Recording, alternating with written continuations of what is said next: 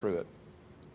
Well, again, glad you're here. If you're visiting and don't know what we've been up to, this fall, we're looking in the first book of the New Testament, Matthew, at this theme of the kingdom. And if that interests you, please keep coming. But we're not going to look at that this morning. I thought that maybe we would have a little intermission here, mid-fall series. And I want to look at a passage. Let me tell you why I'm doing this. This passage that we're about to look at has become a go-to passage for me. And when I'm talking with you, when I'm talking with other people, I try not to just throw Bible verses at people because that can become wearisome at some point. And it can actually be a way not to be listening. You're just sort of teaching. But I have, over the years, more and more taken people to this passage to see what it says. And it kind of hit me that I've never preached on it.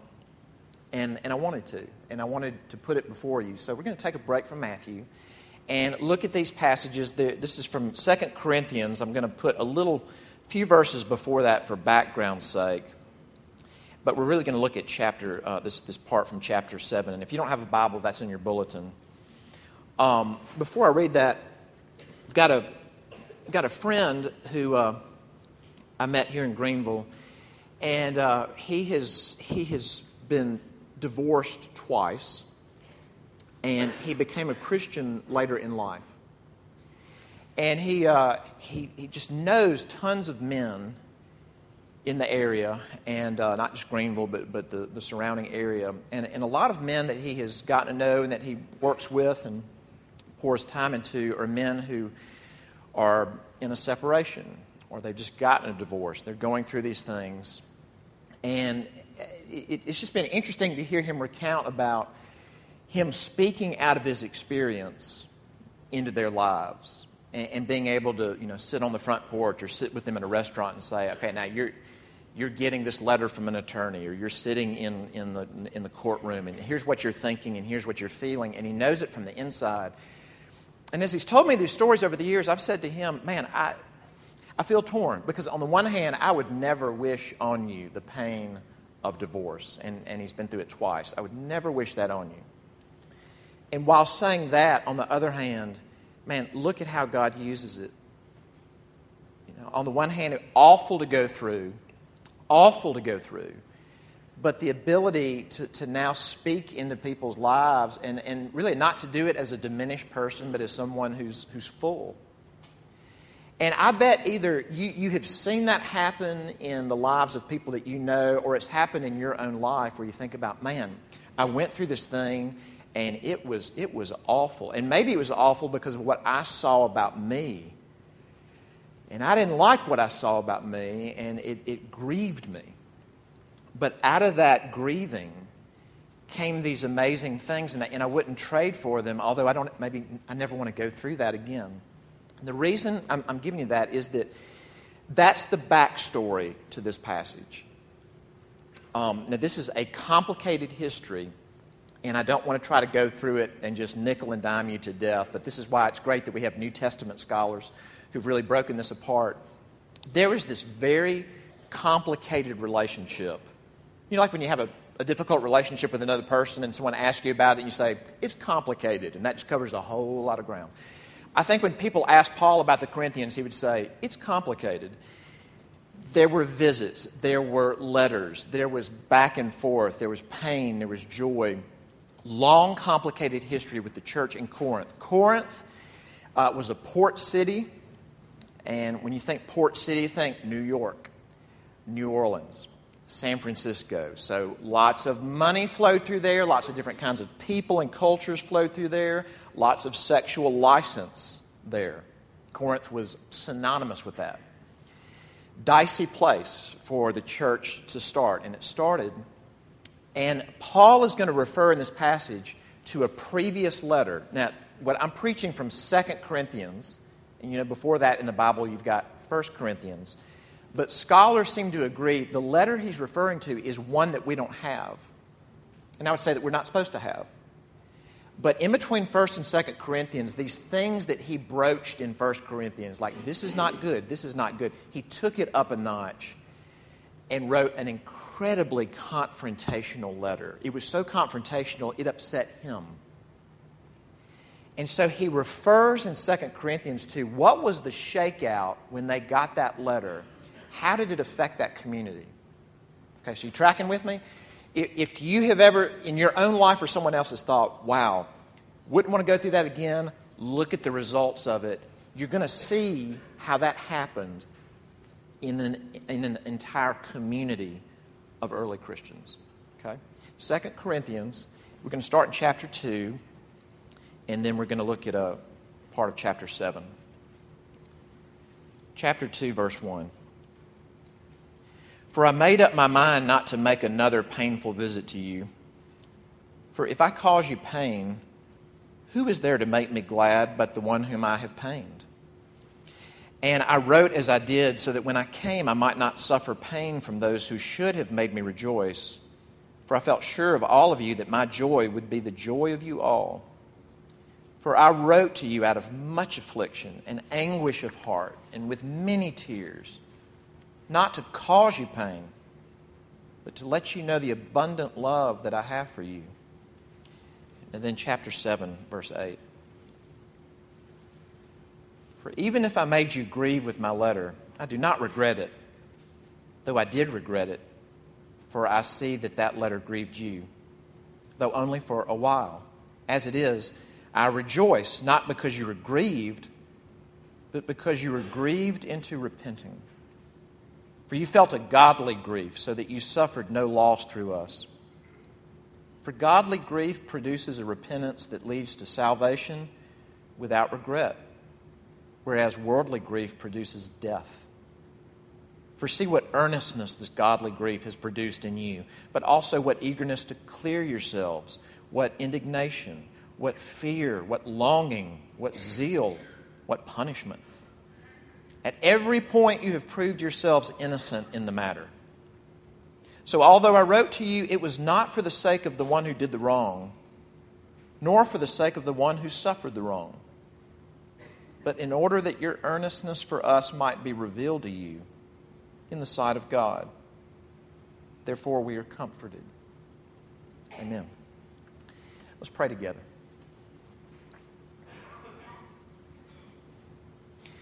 Father, there's nothing like your word. And those in this room who have read the Bible, we can talk about how we can pick up other books and we can read for pages and pages and pages and pages. But with your book, we read just a few sentences and feel the need to stop, the weight of it, the depth of it. And Father, we need your help. We always do about everything, but we need your help to hear your word. So please help us and speak to us and give us ears. And we ask this in Christ's name. Amen. 2 summers ago, for some of you who were around, the elders of our church taught a little mini-series for the summer. I think it was about 6 weeks long. And it was about marriage. And, you know, just at Downtown Pres, if you haven't been around, this is a good opportunity to say this. We try not to do tons of age and stage stuff. You know what I mean by that? Like, 30s Bible study, 40s Bible study, 50s Bible study. We try to just, for most of the life of our church, it's for the church body, with some exceptions. But we really had not taught a lot directly about marriage. So the elders of our church taught, and they used a book by a guy named Paul Tripp, and it's called What Did You Expect? Really good book about marriage.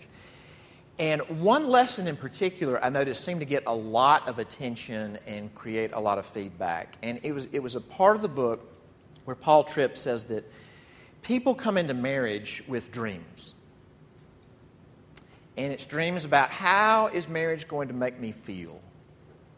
And how is my spouse going to respond to me? And they have these dreams, and that for marriage really to be healthy and to grow and for it to change us the way we need to be changed, some of those dreams have to die. Man, something about that phrase about some of those dreams need to die, just it landed in our church. I want to take that way of talking and riff on it a little bit and think in terms of there are myths that we have about ourselves that need to die. And the myth that I want you to think about is what I'm going to call the myth of good me. The myth of good me. And what that means is that I'm good, and if you've seen something in me that you think is not good, you must have misunderstood. And one way you can know that you're imbibing in this myth is that the posture that you go through life with, and this, I'm just telling you, I'm speaking in the second person. This just comes naturally to all of us. This is how we show up.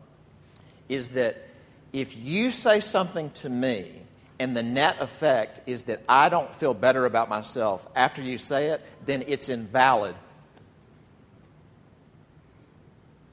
That grows out of the myth of good me. Now you think about that. Because then you think about try to be a little bit more detached from it. You think about your life, about things that happened, what someone said, what someone did, and it was just yucky to see something about yourself or realize something about yourself, and then good things came from it. And that pushes on the myth. Man, this is a passage where Paul, he pushes his full body weight on a community's myth of good me. And it produces a lot of pain. And I want to make sure that you see this. When he does this, it hurts him to do it. And I'll just say as a pastor, and this is not a fun thing to admit about oneself, but there have been times where I have been confrontational with someone, and I would even say that I've been confrontational with people in this room. And part of it was that as a pastor, I felt like I needed to do that. And part of it was I just kind of wanted to say it. And that's not always good. In fact, I'd say if you really just want to say it, it's probably not good. Paul doesn't want to say these things. He even says, when I wrote you that letter that hurt you so bad about yourselves, I was crying. I'm crying when I'm writing. But I did it because here's the thing. There's a grieving about oneself that can help us. That's the term he uses. He doesn't speak so much of sadness. He actually uses a stronger term. Grieving. So I want to think about it this way. 2 points. First off, not all grieving is alike. And not all grieving leaves you sad. Okay? Not all grieving is alike. Not all grieving leaves you sad. Now, let's look at the first one. Not all grieving is alike. Look in verse 10. This is maybe the most clarifying verse in the passage. Here's the distinction. For godly grief produces a repentance that leads to salvation without regret, whereas worldly grief produces death. And I don't know if you noticed this, but when he talks about grief, he doesn't just speak of it as a noun. It's a verb, and it's a very strong term. Just to give you a sense of it, about how it's used at other places in the New Testament, this is the term that's used when Jesus, the night he instituted the Lord's Supper, this last night that he has with these men that he's lived with for 3 years, he says, one of you is going to betray me. Now, we know that story. They don't know that story. One of you is going to betray me. When it describes how they emotionally responded to that, it uses this verb, this term. Strong term. Turn my insides upside down. And Paul says this, there's a way for your insides to turn upside down that's worldly, and there's a way that's godly. What does he say about the worldly kind? He says it can kill you. I mean, when he uses the phrase, worldly grief produces death, what does produce death mean? Kill. What is worldly grief? It's not just generic sadness. What is it in a worldly way to grieve about oneself? That's the kind of grief we're talking about, right? Grieving about me, grieving about oneself. What's a worldly way of doing that? In a nutshell, it's this. It's to look at oneself, to see fault, to see failure. And then having seen it, to keep looking at oneself. and maybe to say to self, well, self, how do we save face? How do we dig ourselves out of this hole so that people see that we are the good people that we are? And I don't know if you noticed this quote on the front of the bulletin. I know that the language is old-fashioned, but I want you to see this. This is by a Scottish pastor named Ralph Erskine. His brother is the guy that Erskine College is named after. I know that's fascinating, but I'm just throwing that in for no extra charge. His brother was Ebenezer Erskine, and that is a strong name, you've got to admit, Ebenezer Erskine. Hey, this is his brother Ralph, and he says this. He's talking about there's two different postures when you see something awful about yourself that can lead you to fight it. What are the two postures? And he says, well, there's a legalistic way to do it, and there's a gospel way to do it. And listen to what he says. The believer who grace teaches to deny all ungodliness. So this is a believer in Jesus who's been touched by the grace of God. The believer who grace teaches to deny all ungodliness, he fights against sin because it dishonors God, it opposes Christ, it grieves the Spirit. In other words, I'm going to fight what's wrong inside of me because of how it affects my relationship and my dealings with the Father and the Son and the Holy Spirit. He's been gracious to me. I'm going to fight this thing. It's relational. What's the other kind? But the legalist fights against sin because it breaks his peace. It troubles his conscience and hurts him by bringing wrath and judgment on him. In other words, here's the way God's world works. Whether you know Jesus or not, you've got this thing called a conscience. The Puritans call the conscience God's spy in your bosom. So you've got God's spy in your bosom. And God made the world in such a way that when you sin, sometimes there's consequences in the form of like the way people respond to you. Like if you lie to them and they find out, they don't like it. Or if you're rude to people, and they definitely feel it and know it, and they don't like it. So that you feel this thing, and it challenges the me myth. So what do? We feel bad because there are people out there that don't understand that I'm the most important human. And they don't understand how amazing I actually am. And they're not responding to me accordingly in all my amazingness. And so what do we do to fix that? And it's the whole thing is an exercise of oneself looking at oneself. And Paul says, that looks like humility. You know, it looks like, wow, I'm grieving about me being bad. And you know what? That kind of grieving leads to death.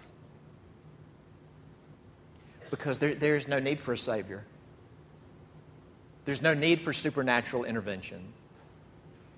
There's no need for a Messiah. There's no need for the work of the Holy Spirit. I will dig myself out of this by my goodness. That leads to death.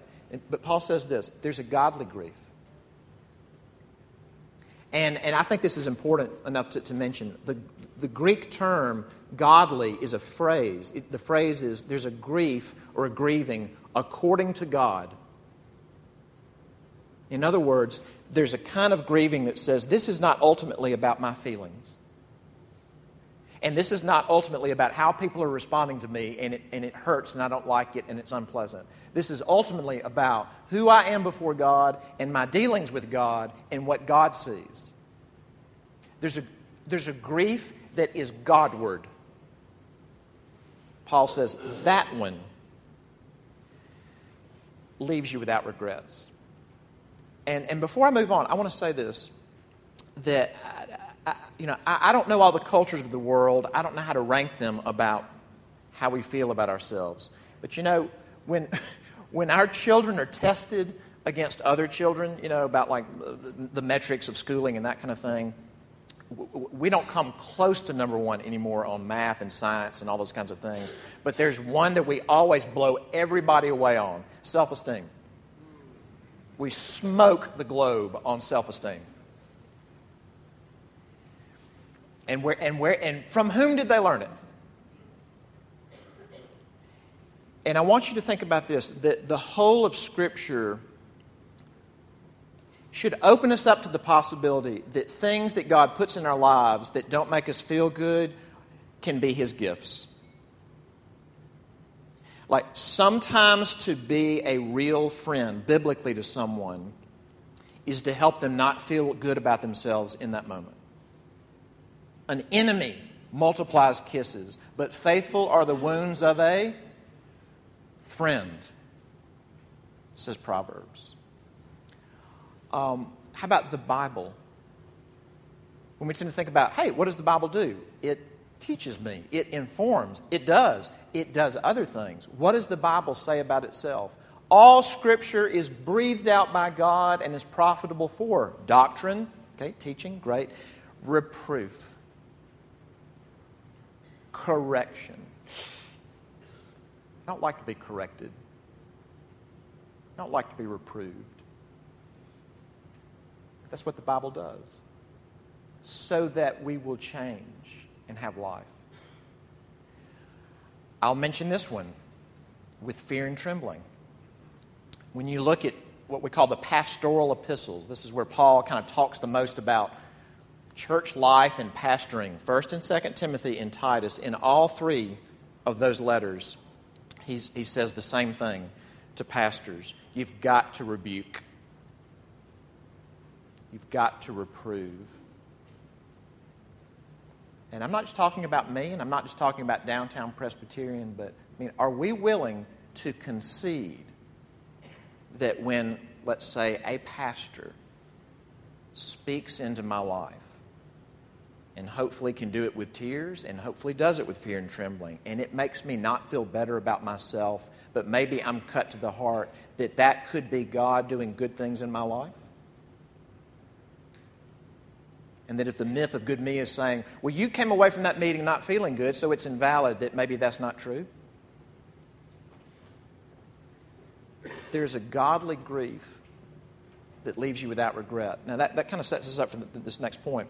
Not all grieving leaves you sad. Not all grieving leaves you sad. Look in verses 9 through 11 and just think about how Paul lists, all right, I wrote you this letter, and here's the language he uses from chapter 2. I wrote you out of much affliction and anguish of heart and with many tears. Chapter 7, verse 8.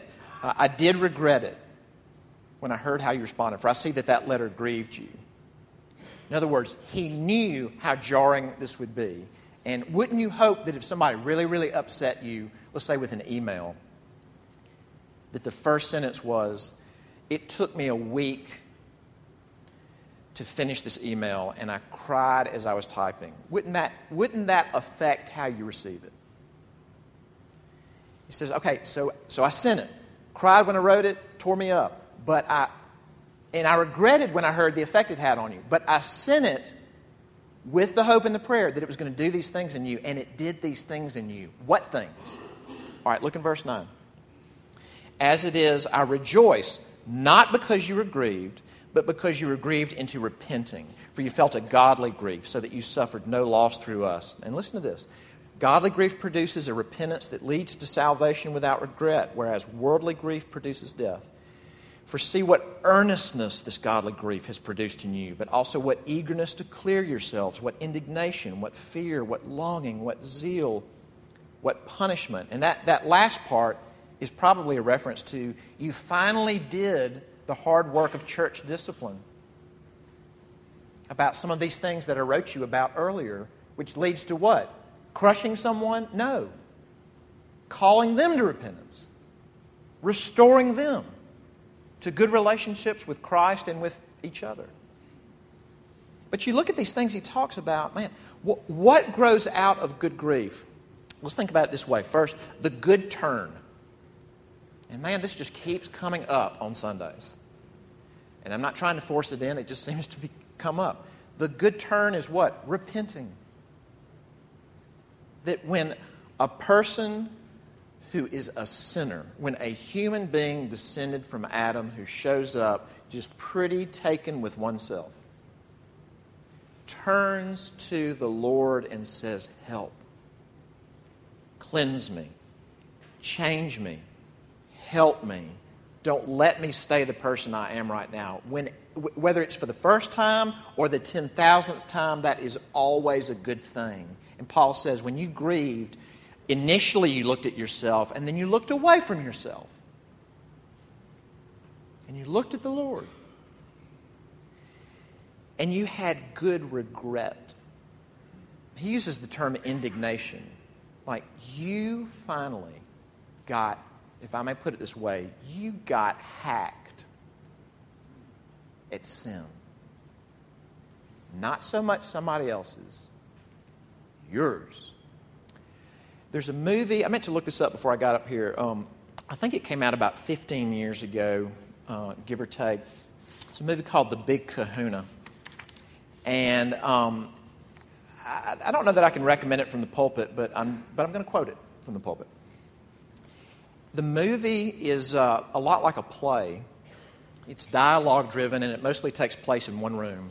You've got three salesmen who are at a convention. I think it's in Kansas. And they're trying to establish contact with this guy that if they can land this account, this would just be the Rainmaker account. So that this man they're trying to contact, he's the Big Kahuna. You hardly see him in the movie. The three main characters are played by Kevin Spacey and Danny DeVito.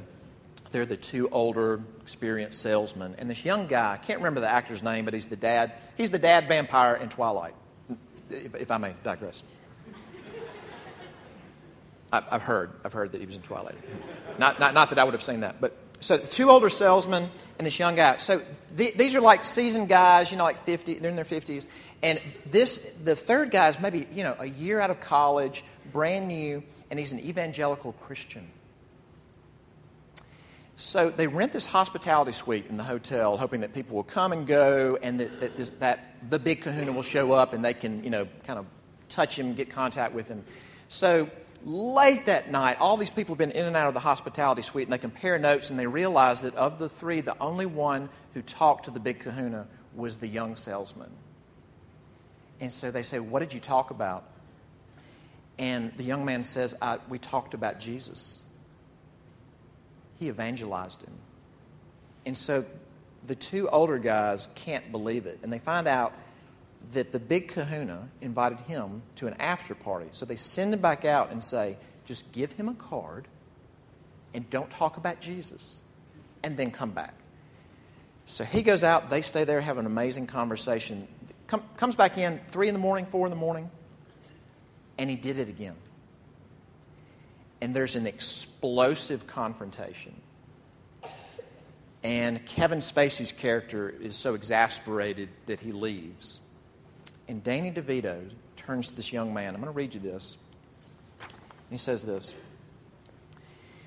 We were talking before about character.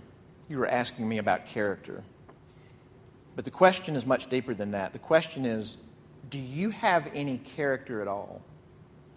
And if you want my honest opinion, Bob, you do not. For the simple reason that you don't regret anything. So then the Christian says, are you saying I won't have any character unless I do something I regret? Close up on Danny DeVito's face, and he says, no, Bob. I'm saying you've already done plenty of things to regret. You just don't know what they are. It's when you discover them, when you see the folly in something you've done. You wish you had it to do over, but you know that you can't because it's too late. So you pick that thing up and you carry it with you to remind you that life goes on. The world will spin without you. Then you will attain character because honesty will reach out from inside and tattoo itself all across your face. Until that day, however, you can't expect to go beyond a certain point. Man, have you ever regretted what you're like? I mean, have you known somebody in your life that you thought, man, they needed me to love them, and I knew in that window of time that they needed me to love them, and I did not? And you just regret it, and you cannot go back and undo it, and you just carry that with you. Because there's two ways you can do that. You can do it and try to rally yourself that that was just a glitch, I really am a good person, or you can let that lead you to Christ. When you carry that regret with you, you empathize with other people in their regrets.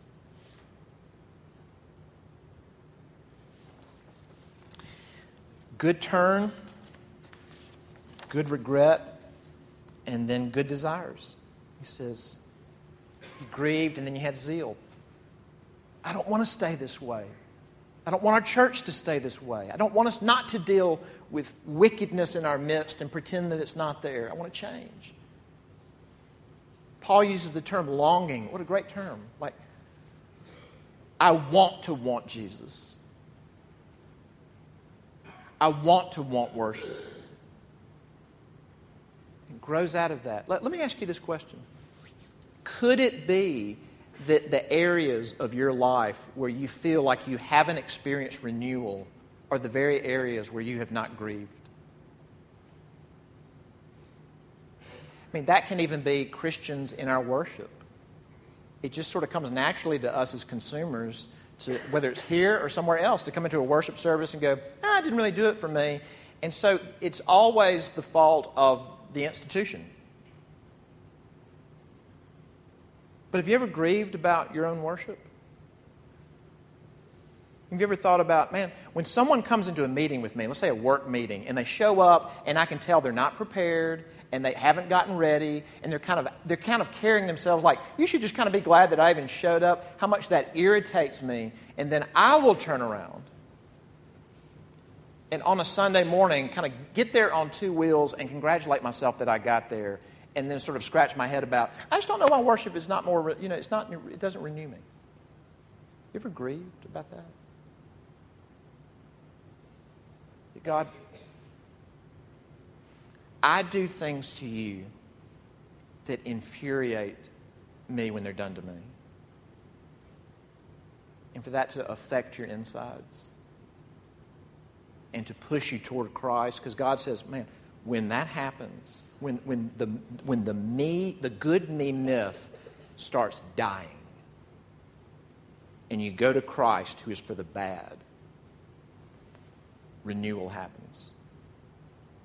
Life happens. But let me end with this. You know, Paul goes out of his way to say, why did I write you? Why did I risk hurting you? Because I love you. Where did Paul's love come from? We know Paul was just a very special person. And all of you need to be special people. Let's pray. Okay, I hope you know I'm kidding. Where did Paul's love come from? I'm going to be quick here. God so loved the world that He didn't send us a letter. He sent us a person. And here's what one man said about when that person ends up being treated the way we should have been treated.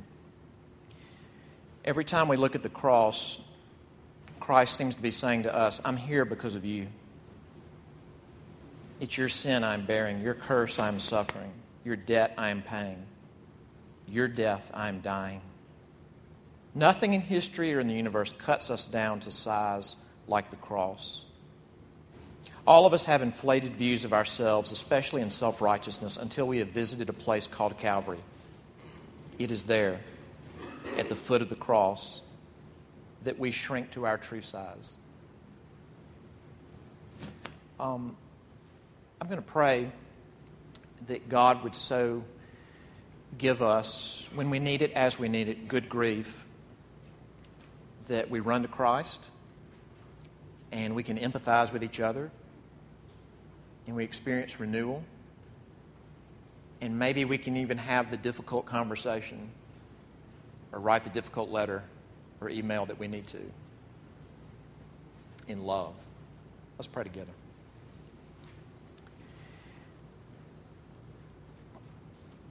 Heavenly Father, we don't pray for just generic pain, and we don't pray for just grief for grief's sake. But as ones who have inflated views of ourselves, who want to protect the myth that we are as wonderful as we think we are, We pray that you would bring to us a grieving that's the work of your Holy Spirit. And that we would not sit and stare at ourselves, that we would go to Jesus, we would run to Jesus. That we would shrink to our true size. That we would be able to say, me too, to other sinners, other people with regret. And you would create in us zeal and longing and the fear of you. And we ask it in Christ's name. Amen.